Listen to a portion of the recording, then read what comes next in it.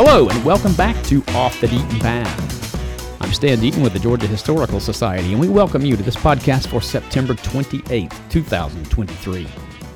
We are broadcasting this week from the Strange Career of Eminent Historians Department here at the Georgia Historical Society on the 15th floor of the Jepson House, overlooking beautiful Forsyth Park in downtown Savannah.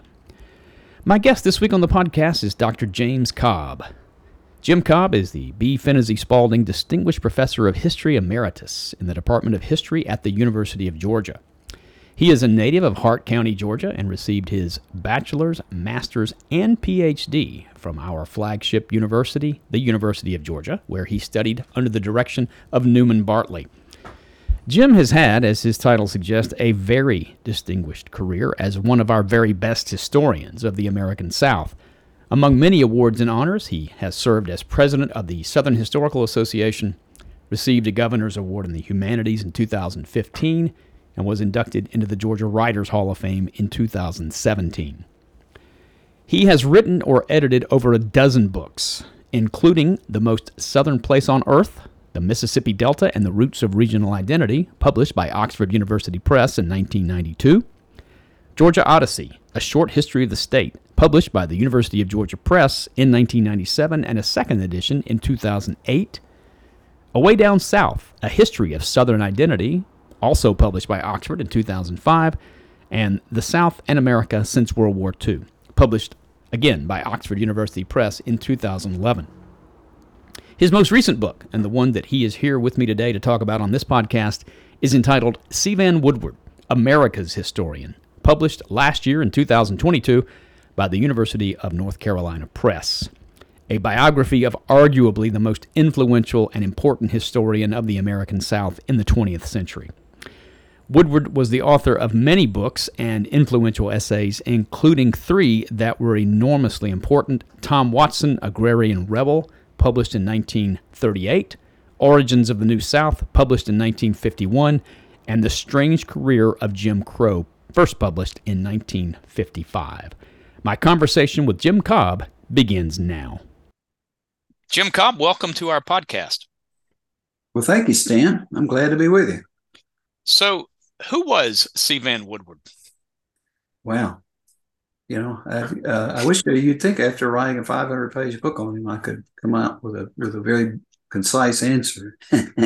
But that's why the book's 500 pages long. Well, he was a very enigmatic figure in many, many ways. He was brilliant and committed to and a real believer in his principles, and he stood by them his entire life. He managed to sort of, in my view, revolutionize the study of Southern history, certainly, but I would even say, to a great extent, the study of American history, or at least the perspective on American history, because much of what he wrote about regarding the South, he sort of used the backdrop of American history and the counterpoint between American and Southern history to sort of define the Southern regional identity, but also as a means of getting drawing a tighter bead on American national identity. And his book of essays, The Burden of Southern History, was published in 1960. Ironically, the pieces really are, the novelty in the pieces is the light they shed on American national identity and character. I think even more so than what they say about the South. So, and I should have, that's a point in the book I should have developed better, because people have sort of asked about and questioned this subtitle of the book, calling Woodward America's Historian.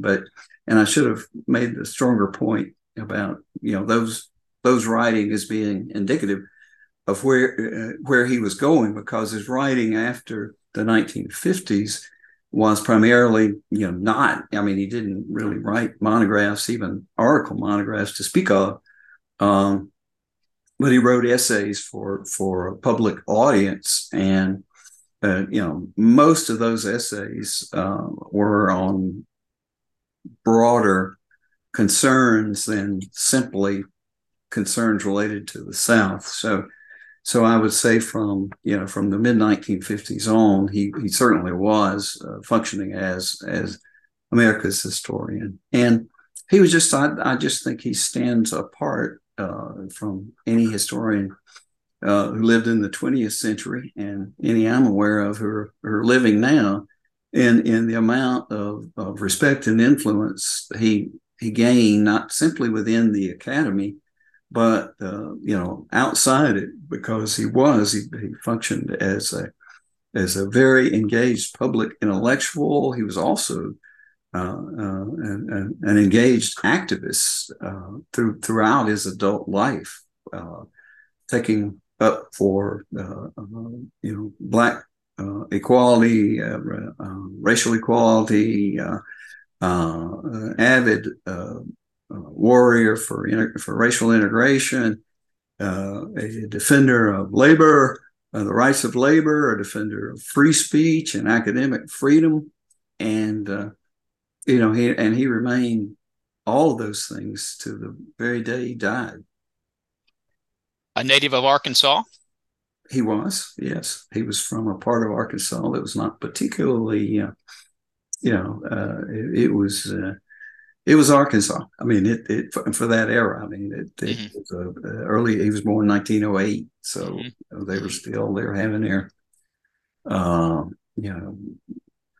dealings with the Klan, and race relations were not necessarily very peaceful, or certainly not settled, and he was born to very straight-laced Methodist parents. His mother had been a teacher, but his daddy had been a teacher to start with, but became a school principal, then the school superintendent, and but they never missed if the door was open at the Methodist church, they were there, and he sort of, early on became kind of he was not an openly rebellious child, but he began to push back against, not only against their kind of formal religious beliefs, but against their sort of acquiescence to the status quo in terms of race relations. He just couldn't understand how his father could keep silent, and he'd see things like the head of the local Klan coming into the Methodist church to make a donation during services, and the pastor, accepting it gratefully, and it just kind of blew his mind that his daddy and the other so-called decent white folk in the community could conscience that.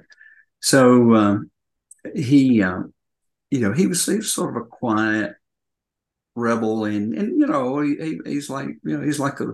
was the school superintendent's kid, which is probably just pretty close to being the preacher's kid.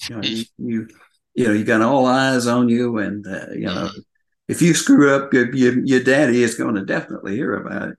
And so I think he was not close to his father. It's really kind of sad, because his father was such a gentle soul, and he was doing his very best. I mean, Woodward came to realize that if his father had done all the things he wanted him to do when Woodward was a teenager, he'd spoken out that he'd have lost his job, they'd have had no place to live, probably been run out of the community. But sadly, I don't think that really registered with him in time for him to tell his dad that. And his dad then, the most influential figure during Woodward's youth was his uncle Comer, for whom he was named, who was a sociologist and the dean of men at Emory. And Uncle Comer arranged for Woodward's dad to come to Emory, get a master's there, and then helped him get a job as dean of Emory Junior College, which was out at Oxford. I mean, it was still then. This is after Emory has moved into Decatur. So, but his dad never, he was just not. He was just sort of like if he had been a quarterback, they would call him a game manager, and he was not much for innovation, and so that job didn't work out. And he wound up sort of just teaching as what would be called today an adjunct at various schools in Atlanta, Georgia State, Oglethorpe, Georgia Tech, and not a very fulfilled life, I don't think. And Vann went to undergraduate school where? He went to Henderson Brown College in Arkadelphia, Arkansas, for the first 2 years, and then he transferred. I'm sure at the urging and encouragement of his Uncle Comer, he transferred to Emory at the same. He arrived earlier, but his family shows up a few months after he gets there, and his father enrolls in the master's program, and his mother, I think, had not really completed her bachelor's degree. So there was a point at which all three of them were enrolled in Emory at the same time in the late 20s, and but he graduated from Emory in 1930 with the first bachelor's degree Emory ever granted in philosophy, which was mostly a function of the fact that he just happened to accumulate enough credits in philosophy, because he was not focused at all. He took a better liking to philosophy than anything else, even though he had shown that, from way back in the high school days, that he was an avid reader and just really interested in literature, and he continued to be that, even though I don't think he quite found in the classroom the stimulation for his literary impulses which he actually found hanging out with the man who would become his lifelong friend, Glenn Rainey, who was he was the debate coach and had a degree in political science. And then there was quite a gifted poet named Ernest Hartsock, who had his own little literary magazine, and so they would spend hours way into the night, talking about new writers and old writers, and good writing and the principles of good writing. And so he got, he sort of avocationally got his understanding of literature enriched by what he was doing, outside the classroom at Emory. But he never really developed, a career interest while at Emory. He just lucked into a lot of things, and one of them was just a job teaching in the English department at Georgia Tech, and so he was doing that, and then he more or less had to be prodded by one of his, Dr. Will Alexander, who was head of the Committee on Interracial Cooperation, who was extremely well connected, and he got Woodward a fellowship to go to study at Columbia to get a master's. But Woodward it took almost a cattle prod to get him to go, and he went there with no idea of what he was interested in or wanted to do, and he left there not much different, except that he had decided he wrote a master's thesis about Thomas Heflin, who was a senator from Alabama, who had just been ousted, actually, by the voters. Presumably he was the father of Howell Heflin, the later senator. Is that correct? Okay. Yes. And he was, of course, the standard racist demagogue, but he's also quite the nativist. And so Woodward was intrigued enough by his tactics as a demagogue, the ways, the psychological aspects of it. So he decided he was going to write a book about. He had picked out 7 other Southern demagogues by his definition, which included Tom Watson of Georgia. And he was going to write a book called 7 for Demos, which was, I don't know how many would have ever figured out what the title was supposed to mean. But as time drew on, then he came back to Emory, but he got more and more intrigued by the story of Watson, and of course was, came across as a very rational, courageous, outspoken advocate of the economic plight of the Southern masses of both races in the 19th century. Late 19th century. Mm-hmm. And then sort of mysteriously is transformed after Watson was involved in a very unfortunate misadventure as the populist nominee for vice president in 1896 when William Jennings Bryan was running against William McKinley, and after that he kind of went silent for a few years. When he came back, he was right into the whole business of race baiting and disfranchising blacks and advocating lynching, and he became then he branched off into anti-Catholicism and anti-Semitism, and just became a kind of the scourge of society, really, in Georgia. Even though he was a political kingmaker from then until his death in 1922. But so Woodward got really intrigued about with Watson's story, but he approached it not as a historian, because even when he went to the University of North Carolina in 1934 to enroll in the PhD program in history, but he only did so with an idea that he would get some kind of an assistantship that would give him enough income to tide him over while he finished up his book on Watson. And he approached the book on Watson more as a novelist might have than as a historian. He deliberately kind of created mystery and left questions unaddressed with the idea that the readers could use their imagination to help piece the story of Watson together.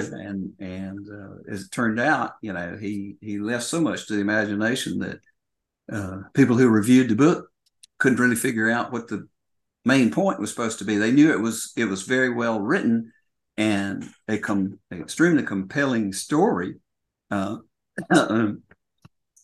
they didn't really see what the interpretive meaning of the book might be, and which Woodward professed, it didn't bother him. But by the time he realized he had resisted learning. I mean, his goal was to actually be forced to learn as little as possible in the way of history during his graduate training, and he should have by all rights flunked his qualifying exams, and but he turned up with that dissertation, and he sent it off to Macmillan a couple of months after he defended it, and that fall he got a glowing letter back saying they not only wanted to publish it, but they didn't want him to change a thing about it, nor cut it.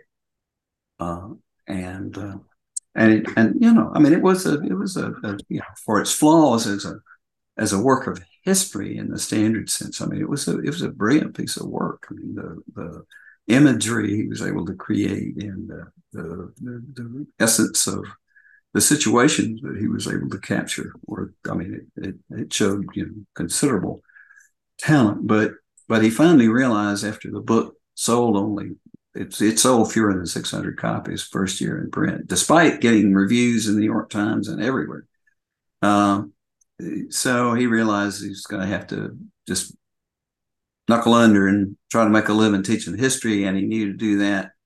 He had to get more serious about the stuff he wrote as history. So, as luck would have it, he was invited to step in for somebody who had dropped out as the author of Volume 9 of the relatively new History of the South series. That was a combined effort of University of Texas and the University of Louisiana University Press, State Press, and so that book became Origins of the New South, which was just a magisterial kind of.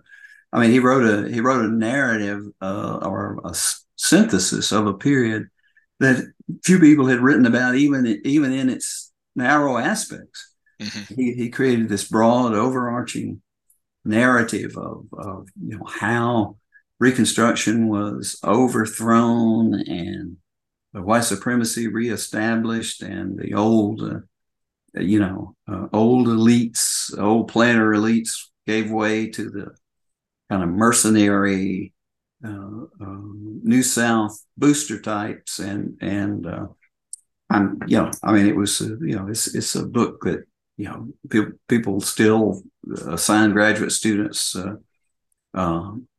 today, and it was exhaustively researched. He started it in 1939, and then he got interrupted by he served in the Navy 3 years during World War II, and then by the time he came back, there were all these new archives were opening with all these new paper collections that hadn't been there when he started the book. So it took him basically until 1951 to finish the book. And by that time, he had spun off Reunion and Reaction, which was a book focused on the Compromise of 1877, which was ostensibly marked the end of Republican Reconstruction in the South, and coincided with the removal of the final federal troops assigned to the South. So he had written that meant he'd published 3 books that were all revisionist in one way or another, and then he had always been committed to racial justice, and he had in 1949 he had kind of just seized the initiative as chair of the program committee for the Southern Historical Association meeting in Williamsburg by soliciting John Hope Franklin to become the first Black scholar ever to present a paper at the meeting. And Paul's right there just a minute because I want you to tell that story. But I just want to go back for a minute and ask you about Woodward as a writer, because one of the things you talk about that I found very interesting, I didn't know, and I'm guessing most people did not know, is that he really wanted to be a writer first, right? Primarily, he wanted to be in the vein of, say, Thomas Wolfe, right? That he really wanted to be a writer who made his living as a writer. Yeah, I think he probably, although he said early on that trying to work on Watson showed him the shortcomings of literature as opposed to the shortcomings of biography as opposed to literature. Mm-hmm. But I think he really envisioned himself becoming kind of like a popular biographer. And I don't mean popular in the sense of superficial and, quickly, hurriedly done, but a very thoughtful.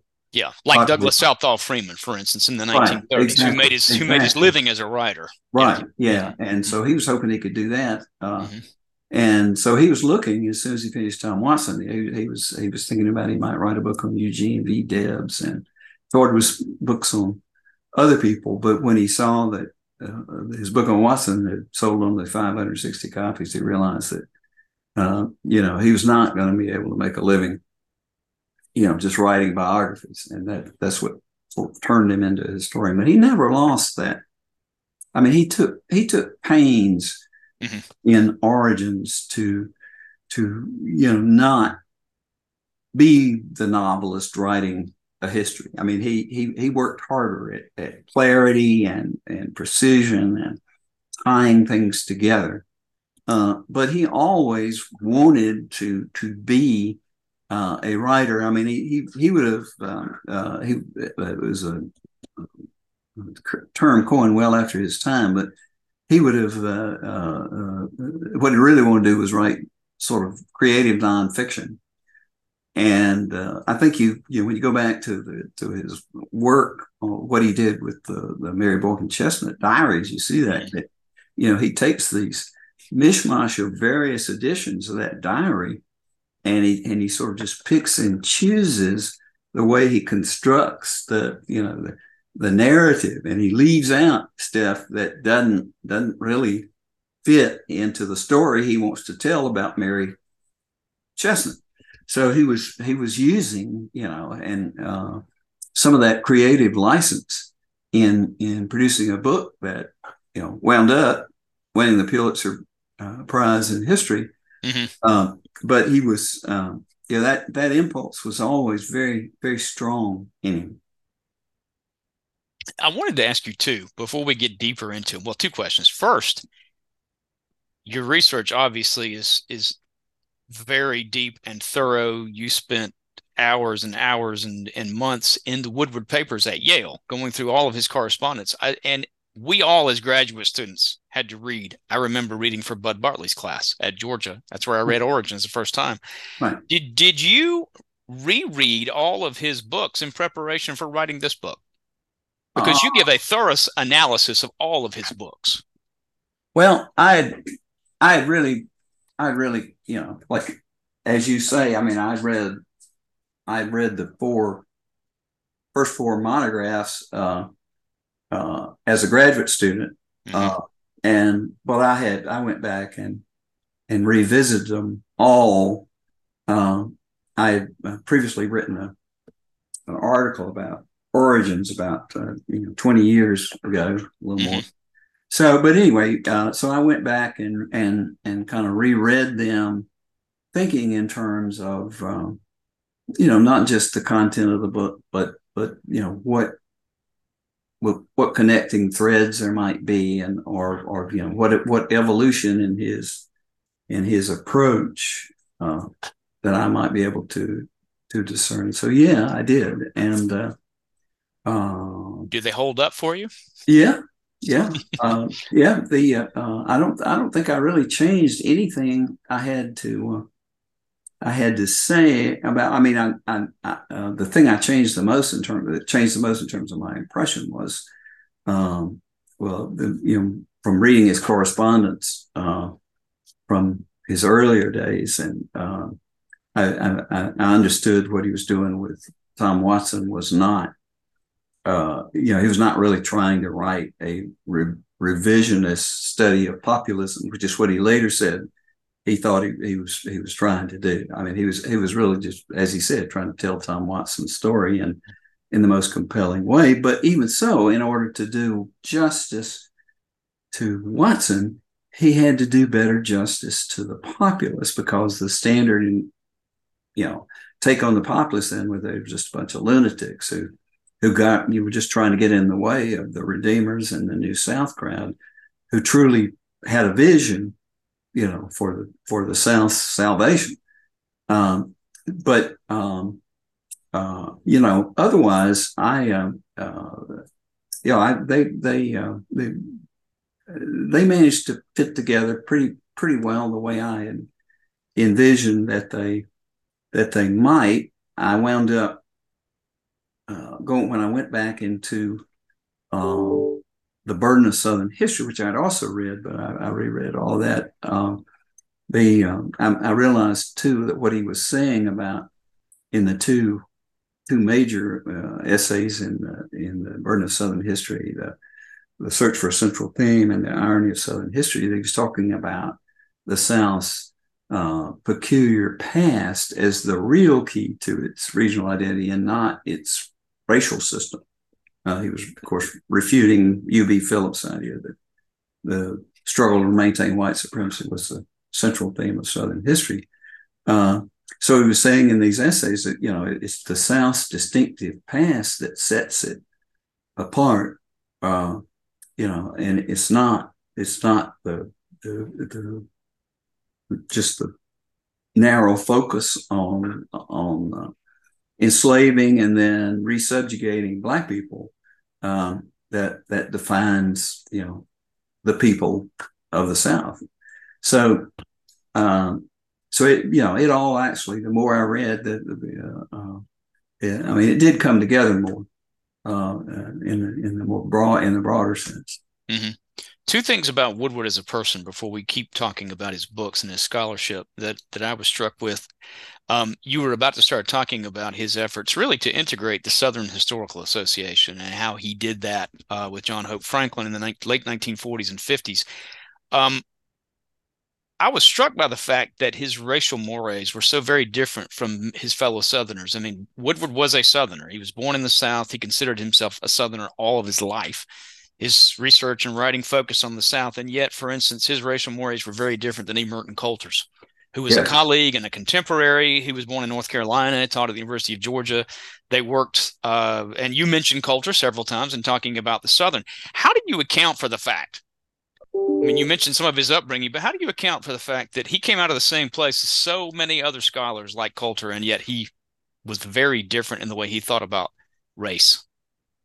Well, I think he was very different in the way he thought, period. I think just because he was basically 2/3 self-educated, if you want to get right down to it, because he had read every dang book in the library, and we're in Morrilton, Arkansas, where he was living when he was in high school, and then read every book in the library at Henderson Brown College. And he had been a debater. He was heavy into the debating society, and he just was a thinker, and he just did. He sort of never met a nostrum he didn't want to sort of pick apart and think about, what's the basis of this? How are we doing this? And and when he got to Atlanta, that was his first time ever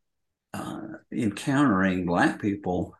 Certainly educated Black people on anything like a remotely standard footing, or equal footing, and he began to see that these people were there was nothing about their race that per se that really was remarkable. I mean, they were just human beings who had talents their own, had were capable of learning and helping others learn, and of course his experience when he does go to Columbia in New York, where he rubs shoulders with some of the members of the Harlem Renaissance, simply reinforces that.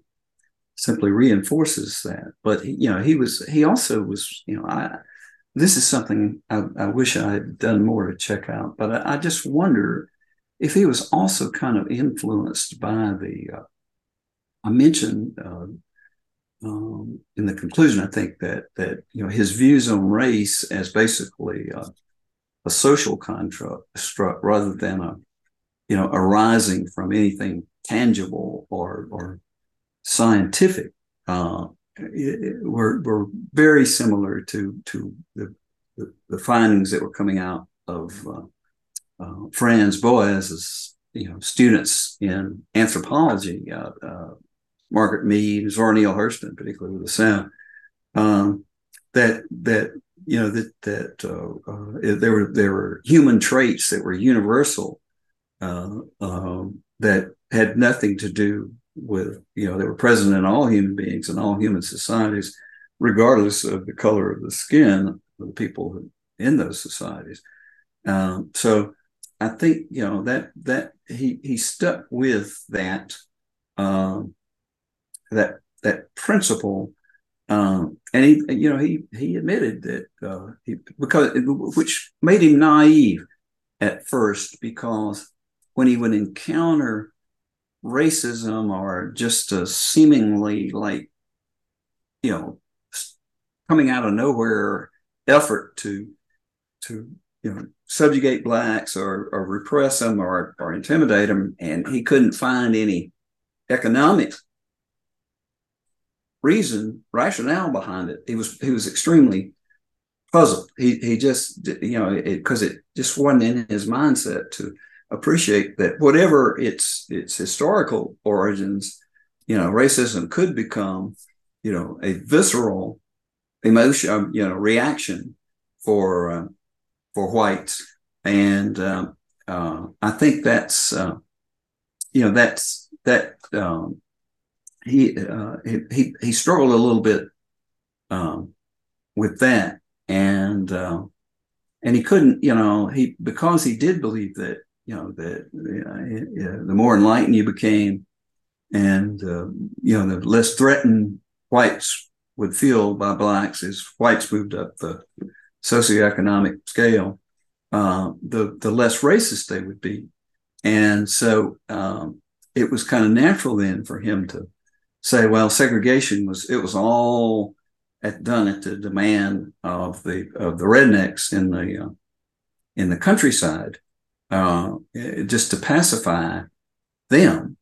And of course, later researchers would show, that definitely was not the truth. That some of the real architects of segregation as it emerged were from the upper and middle classes, and who approached it with aims in mind. They approached it with economic aims in mind, but they saw it actually as the most reasonable means of stabilizing the labor situation in the South, and an economy where whites could no longer completely control the distance between them and blacks, spatially or socially. So he, but he, that was writers like John Sell and Joel Williamson, and others made those arguments. Howard Rabinowitz much later than Woodward offered his. So Woodward, the thing that really probably brought him into public consciousness in a way that he hadn't before with any of his books was The Strange Career of Jim Crow. Talk about that a little bit. Well, would you agree with that? By the way, yes. that was a book. Yeah. Okay. Yeah. It was, it was his, from the academic standpoint, it was by far his weakest book. Yeah. But it was so timely because it came. Woodward had been approached. He was teaching in Tokyo in 1952, and he'd first been approached by the NAACP Legal Defense Fund about doing some research, acting as an expert in they were the case that would eventually become Brown versus Board of Education, so he agreed, but he also at that point said, I don't really want to do anything that's going to compromise my standing as a detached, objective historian. So I'm going to, if you'll accept that, what I'm going to give you might not be tailored precisely to your argument, then I'll do it. And what he gave him was, in fact, he did. I can't see that he did any extra work at all. He simply took a part of a chapter out of Reunion and Reaction, and how the Northern economic interests were ultimately in league with Southern whites to sort of dismantle Reconstruction and allow the resubjugation of Black people in the South. And that was his report for the NAACP lawyers. But I think by the time the case finally percolated all the way through, he realized that he felt badly that he didn't really provide more input and give them more to work with than he had. And so when when the decision came down, he seemed to sort of say, well, I didn't do really what I should have to make this decision happen. But now that it happened, I want to be sure that it's followed up on and the order is carried out and succeeds. And so he found that opportunity when he was invited to deliver a series of lectures in September 1954 at the University of Virginia. And those lectures became the book, The Strange Career of Jim Crow, which he admitted almost, in the document itself that he was writing primarily to persuade people that the kind of ensconced idea, not only in the public mind, but in the scholarly mind, that segregation was so deeply embedded in Southern culture as a so-called folkway that there was no real feasible means of eradicating it by governmental intervention. And so you got Henry Billings Brown, William Graham Sumner, very distinguished sociologists who believe this, and that becomes the pretext for the Plessy versus Ferguson verdict in 1896, upholding separate but equal facilities. Was just saying that where the actual court opinion just said you can't really do anything about racial sentiments that are this deeply embedded. So he wanted to kind of strike out at that notion by saying that all this is not.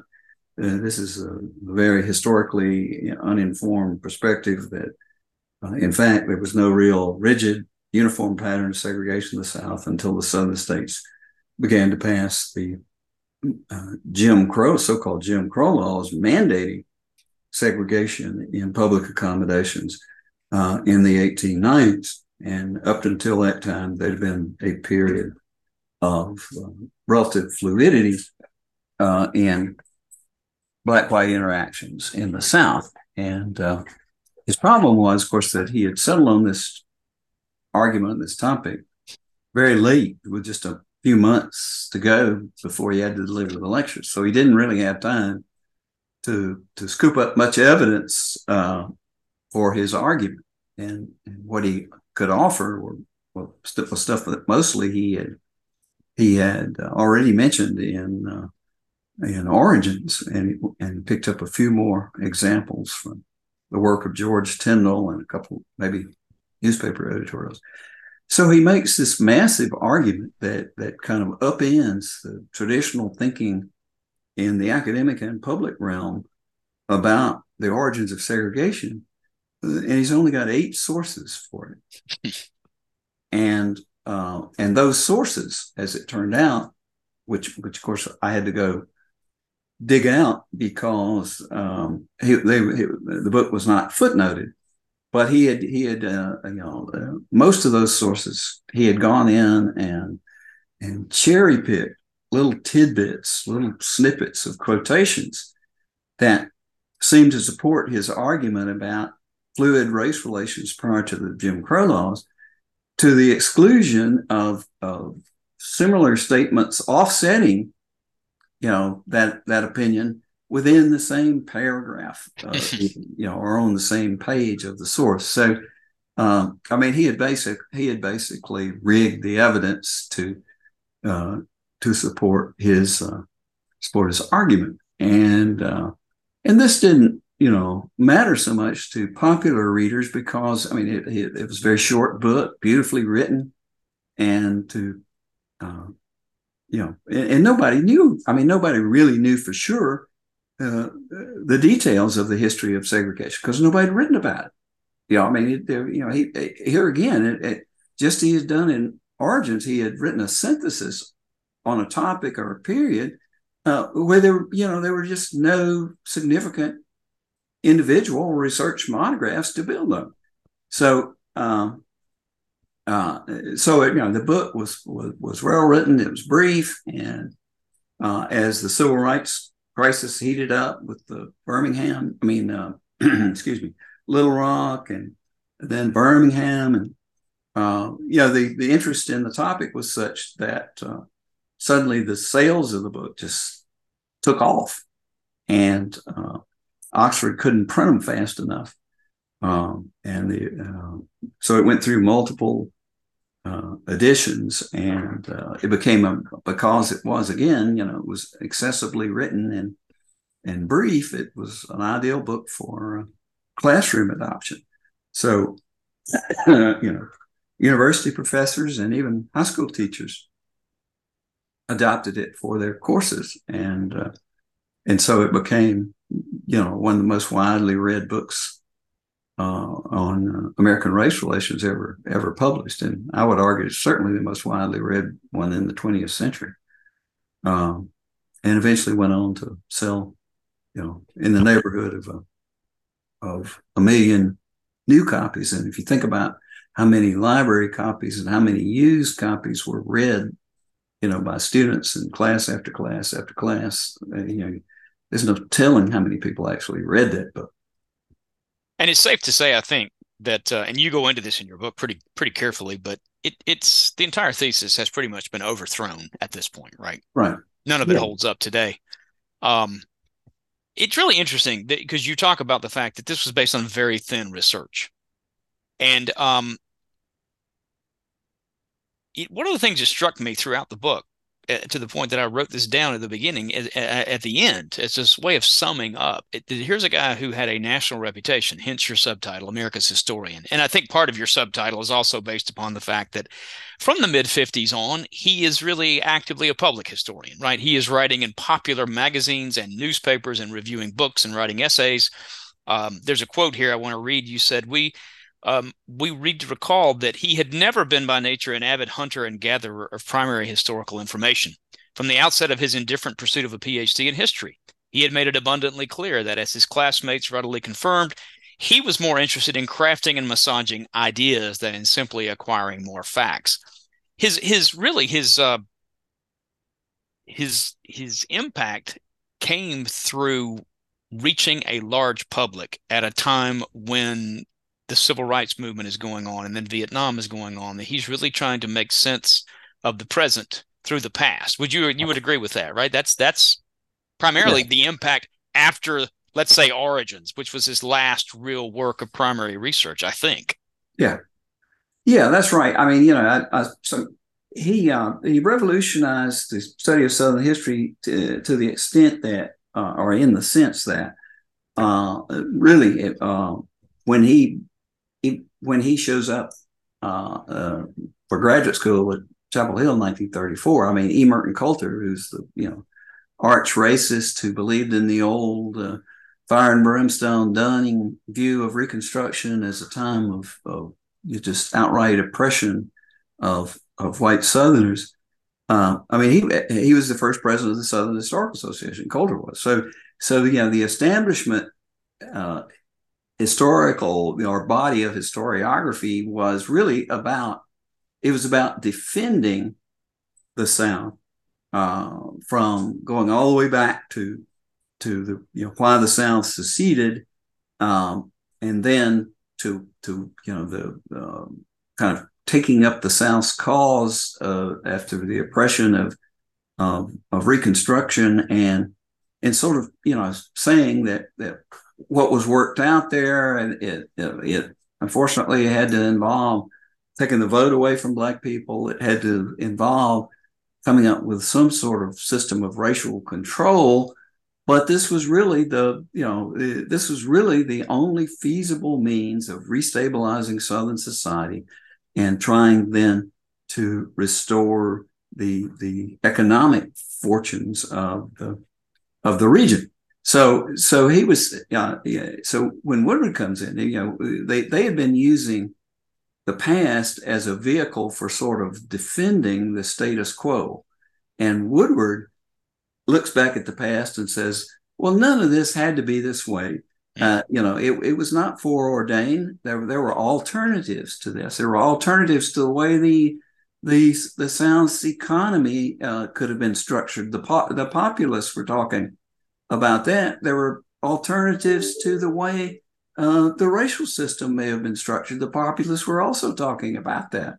This was a man-made uh, for the purpose of serving a particular group's interests. This system, it was not fabricated on the idea that this is the best thing for everybody in the South, because it clearly wasn't. So he did, and of course that was, I mean, he certainly did the study of Southern history a tremendous good turn in doing that, because he sort of opened up the field to and inspired challenges to the existing orthodoxy on any number of fronts. But there was a downside in this focus on the present, and that is, and which comes through in Strange's career most clearly, in that, in order to make something timely and relevant, that you have to sort of stretch the evidence, and maybe beyond that, stretch the meaning of what you see, or what you're telling us you see, to adapt to what you see the needs of the present being. And certainly Woodward's values, I mean, I know he had a good supportable rationale for thinking the Strange Career of Jim Crow's thesis about the relative recent origins of segregation was worthy, a socially worthy, morally worthy, but he also didn't contemplate what might happen if, contrary to the message, the optimism he was sowing in the book about getting rid of segregation in pretty short order, if it dragged on and on and on and on and on, what were people going to think, and what were they going to know? He may well have inspired people to go up and join the SCLC or SNCC, or just take part in protests or sign petitions or whatever. But he had, his book offered no answers for, Birmingham and Selma, and why, only 4% of Black kids were going to school with white kids, more than 10 years after the Brown decision. So and that's a problem. When you write as a historian, so focused on what you see as the primary concerns of the present, you lose sight of the fact that the present won't be the present very long. It'll soon be the past, and there'll be a new present, which will have likely, different concerns, and your work may not speak to that present at all, but it'll still be on the library shelf, for people to read, and they won't benefit from it nearly as much as if you had taken a kind of longer view and presented alternatives on, well, this is the way it looks now, but it might look differently, if this, so I think that's the problem. And that's a debate, as you and anybody who keeps up with kind of what's going on in history knows. I mean, that debate about presentism in historical writing has never gone away, and it's flared up just in recent months again, about what the historian's obligation is to the present, as opposed to the past. And it's a very, I think it's a very fruitful debate, because it makes people think about what they're doing, regardless of whether they think, well, I still see a way to serve the needs of the present here in writing about this, or they basically are saying, well, I just really want to figure out what happened, and because I think people are not really clear on that. So I mean, it's just many ways. It's like all the stuff he wrote in the books he wrote. I mean, it was like manna from heaven for the historical profession, because people made careers out of testing Woodward's arguments and theses in his early books. I mean, the amount of work going on at any one time in Southern history in the 1970s that was related to something C. Vann Woodward wrote would boggle our minds if we were able to calculate it, I'm sure. Well, and to that point, one of the things that not only was it his scholarship and the things that he wrote that made him such an influence, but as you point out and talk just a little bit about this, he also trained at both Johns Hopkins and Yale some of the most prominent historians of the second half of the 20th century. Oh, without doubt. Yeah. I mean, there were mentors who trained more PhDs and a lot of them good PhDs. But I can't come up with any way to compare a group of students mentored by the same person who just managed to have so much impact and kind of sort of follow in his footsteps in many ways, and sort of pushing the boundaries of exploration and inquiry outward the way Woodward students did. Mm-hmm. One of the things that you talk about, and you mentioned it right away, we all experienced it. Here's this brilliant writer, as you said, a man who just really pioneered the study of Southern history in the 20th century, turned it in a different direction, away from the Dunning School and the white supremacist, the U.B. Phillips School, who all of us read his work. He sort of had this towering, legendary stature. And then the first time you heard him speak, it just all fell apart. He was, I mean, you talk about this, he was notoriously a horrible speaker. Yes. And, that one of my favorite quotes in the book is from his advisor, Howard Beale, telling him to, he was teaching, by that time he was teaching in California at Scripps College. And, but he was teaching he was teaching women in very small classes, and Beale told him to go out behind the barn and practice speaking so that you don't sound like you got a mouthful of mush. But Woodward was just whether, I mean, that was, as I mentioned in the book, that was the comment on his speaking from his days at Henderson Brown College forward, and whether whether he at some point, whether it just became sort of his, by gosh, this is me, I'm wearing it, this is my badge of honor. If you're worried about if you expect me to spoon feed what I'm saying to you, while I'm saying it to you, and to dramatize it and draw you in, then forget that. If you're that interested, you can just read this, because almost everything I say is going to be published anyway. And I mean, but it really was true. I mean, the most brilliant, in my opinion, the most brilliant piece he ever wrote was The Irony of Southern History, which was his presidential address in the Knoxville meeting.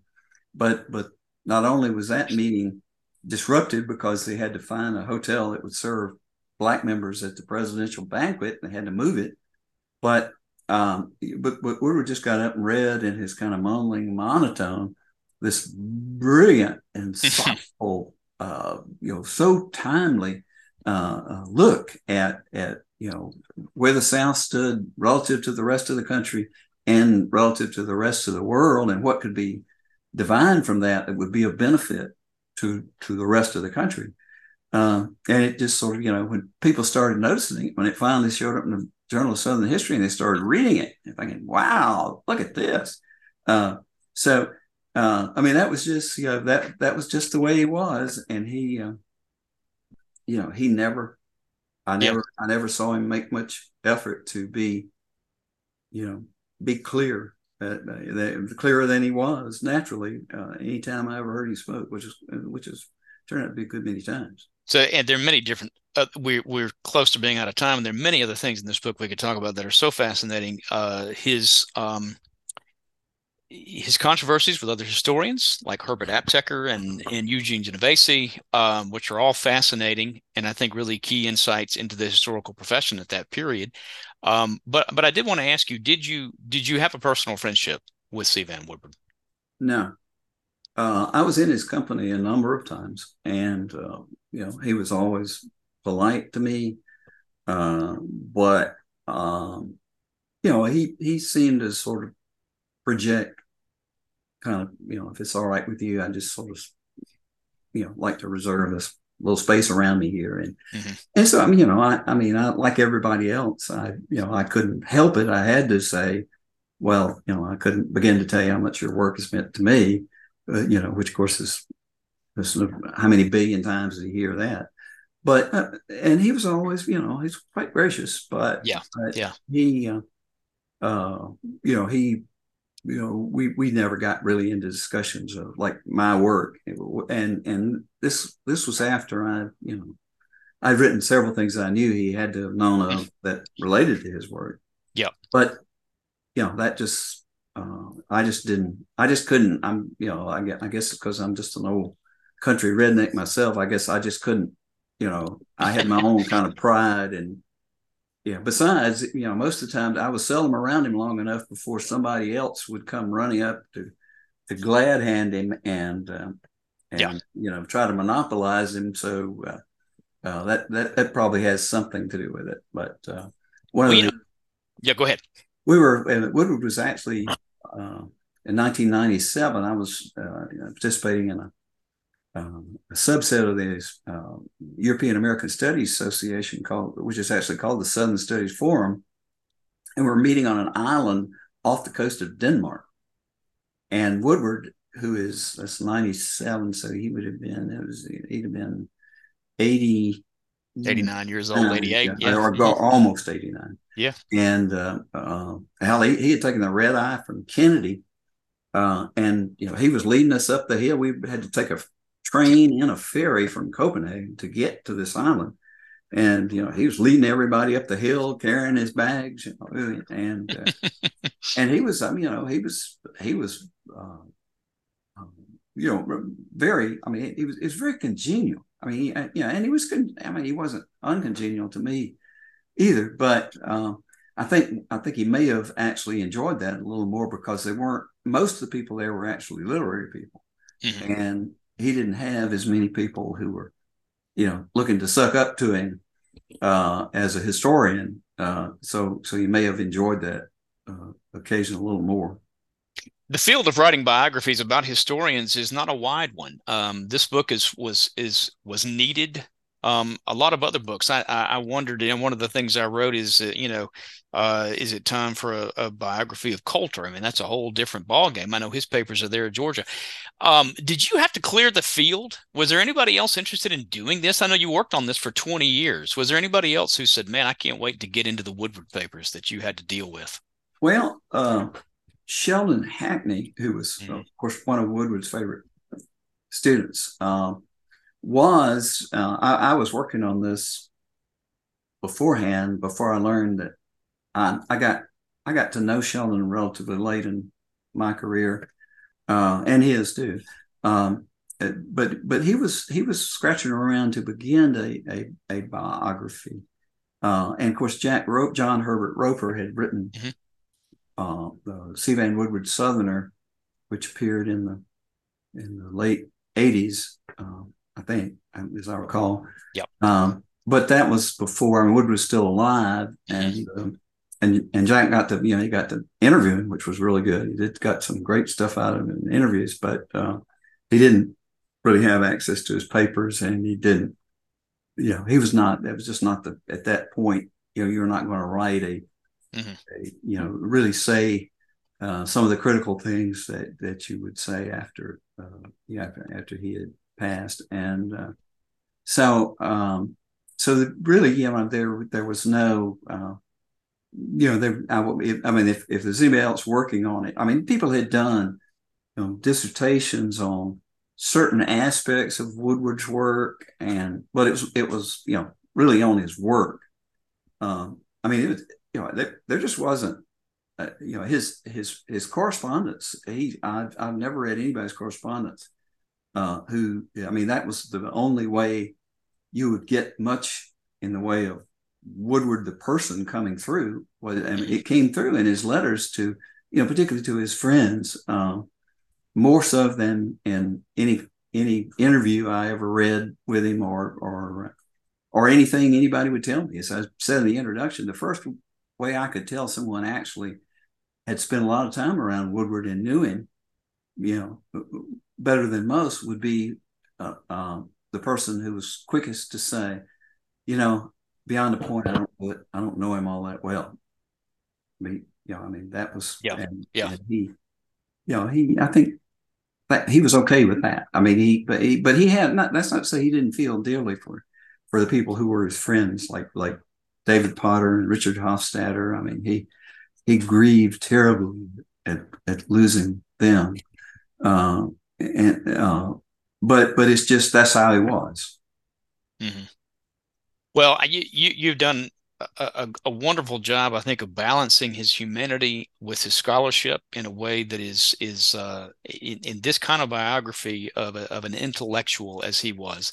It's unusual. You talk about the suffering when his son died, when his wife died, his friends, as you just mentioned. You really bring his humanity out in a way that is really eye-opening for people who want to know about that side of the people that kind of our intellectual heroes. So I wish we could talk for another hour about this, but Jim Cobb, thank you so much for coming on here and talking about your book. Deeply appreciated. Well, thank you, and thank you for all your generous comments, Stan. I really enjoyed getting to speak with you. Thank you very much. Thank you.